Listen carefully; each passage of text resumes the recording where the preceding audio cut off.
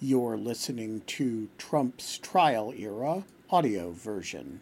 This podcast series is a production of NatSec JD and Dogshirt Daily and will contain verbatim audio readings of key documents, opinions, and briefs in the various Trump cases in Washington, D.C. and South Florida. Today's document is from the D.C. Circuit Court of Appeals, Chief Judge Sri Srinivasan's opinion in Blassingame v. Trump. The opinion is joined by Judge Gregory Katsas and joined in part by Judge Judith Rogers, both of whom filed separate concurrences.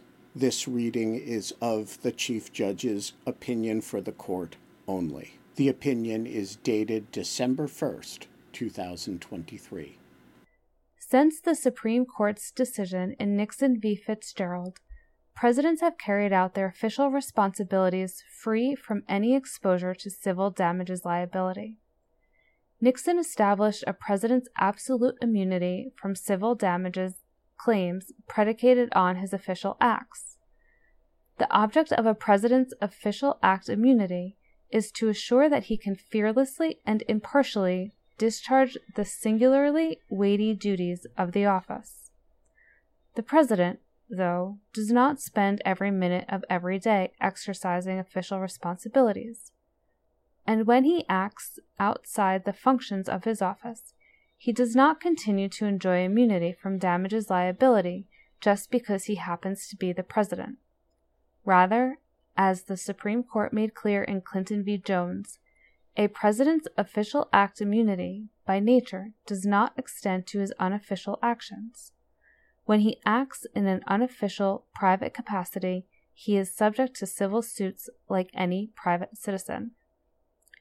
This appeal calls for us to apply those key decisional precedents on presidential immunity to a decidedly unprecedented event involving the presidency.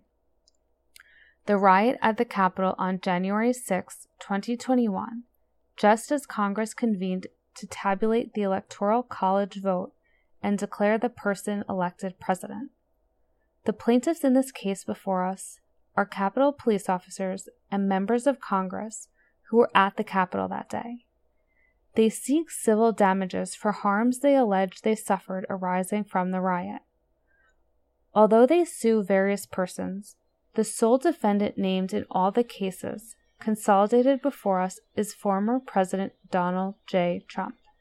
The plaintiffs contend that, during President Trump's final months in office, he conspired with political allies and supporters to obtain a second term despite his defeat in the 2020 election. He allegedly advanced that cause before January 6 by repeatedly making false claims that the election might be, and then had been, stolen, filing meritless lawsuits challenging the election results, and pressuring state and local officials to reverse the election outcomes in their jurisdictions. Those efforts allegedly culminated in the 75-minute speech President Trump delivered at the rally on January 6. According to the plaintiffs, President Trump's actions, including ultimately his speech on January 6, sparked the ensuing riot at the Capitol. President Trump moved in the district court to dismiss the claims against him, including on grounds of a president's official act immunity from damages liability. The district court largely rejected his claim of immunity, and President Trump now appeals. The sole issue before us is whether President Trump has demonstrated an entitlement to official act immunity for his actions leading up to and on January 6, as alleged in the complaints. We answer no, at least at this stage of the proceedings. When a first-term president opts to seek a second term, his campaign to win re-election is not an official presidential act. The office of the presidency as an institution is agnostic about who will occupy it next, and campaigning to gain that office is not an official act of the office. So, when a sitting president running for a second term attends a private fundraiser for his re-election effort, hires or fires his campaign staff, cuts a political ad supporting his candidacy, or speaks at a campaign rally funded and organized by his re-election campaign committee, he is not carrying out the official duties of the presidency. He is acting as office seeker, not office holder, no less than are the persons running against him when they take precisely the same actions in their competing campaigns to attain precisely the same office.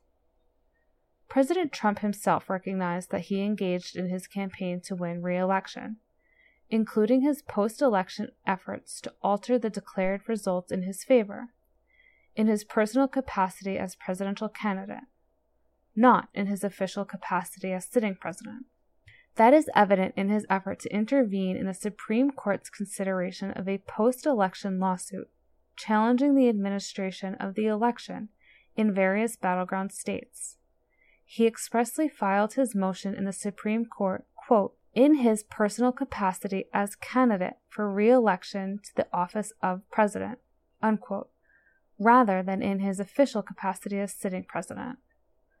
And he grounded his claimed right to intervene in the case in his, quote, unique and substantial personal interests as a candidate for re-election to the office of president, unquote, rather than in any official interest in exercising the office's duties. In arguing that he is entitled to official act immunity in the cases before us, President Trump does not dispute that he engaged in his alleged actions up to and on January 6 in his capacity as a candidate. But he thinks that does not matter. Rather, in his view, a president's speech on matters of public concern is invariably an official function, and he was engaged in that function when he spoke at the January 6 rally and in the lead-up to that day. We cannot accept that rationale. While presidents are often exercising official responsibilities when they speak on matters of public concern, that is not always the case. When a sitting president running for re-election speaks in a campaign ad, or in accepting his political party's nomination at the party convention, he typically speaks on matters of public concern.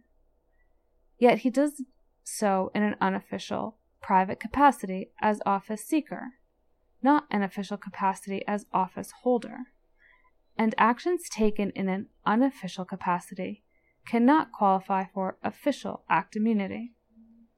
While we thus reject President Trump's argument for official act immunity at this stage, that result is necessarily tied to the need to assume the truth of the plaintiff's factual allegations at this point in the proceedings.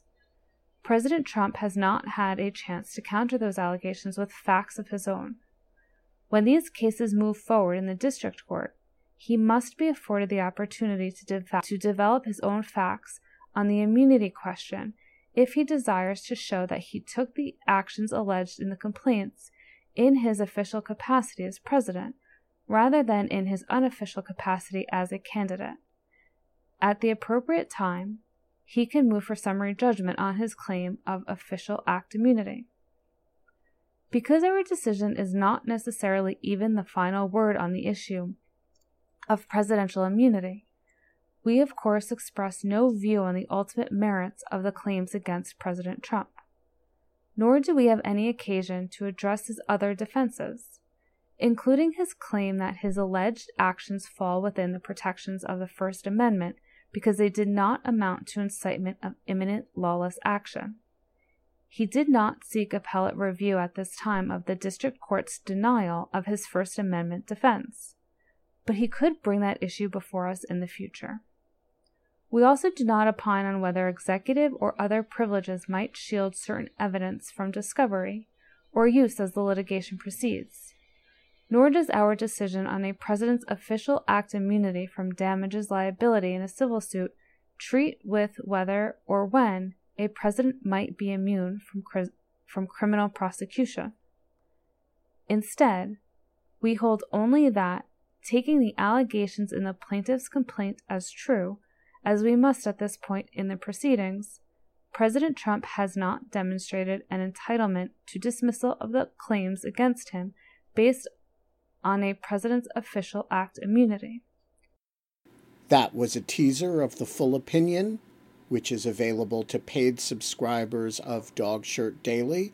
For access to the full podcast and future episodes of Trump's trial era audio version, become a paid subscriber of Dogshirt Daily. You know you want to. You'll also get access to Dogshirt TV, access to the Read With Me podcast, and of course, all the other special stuff.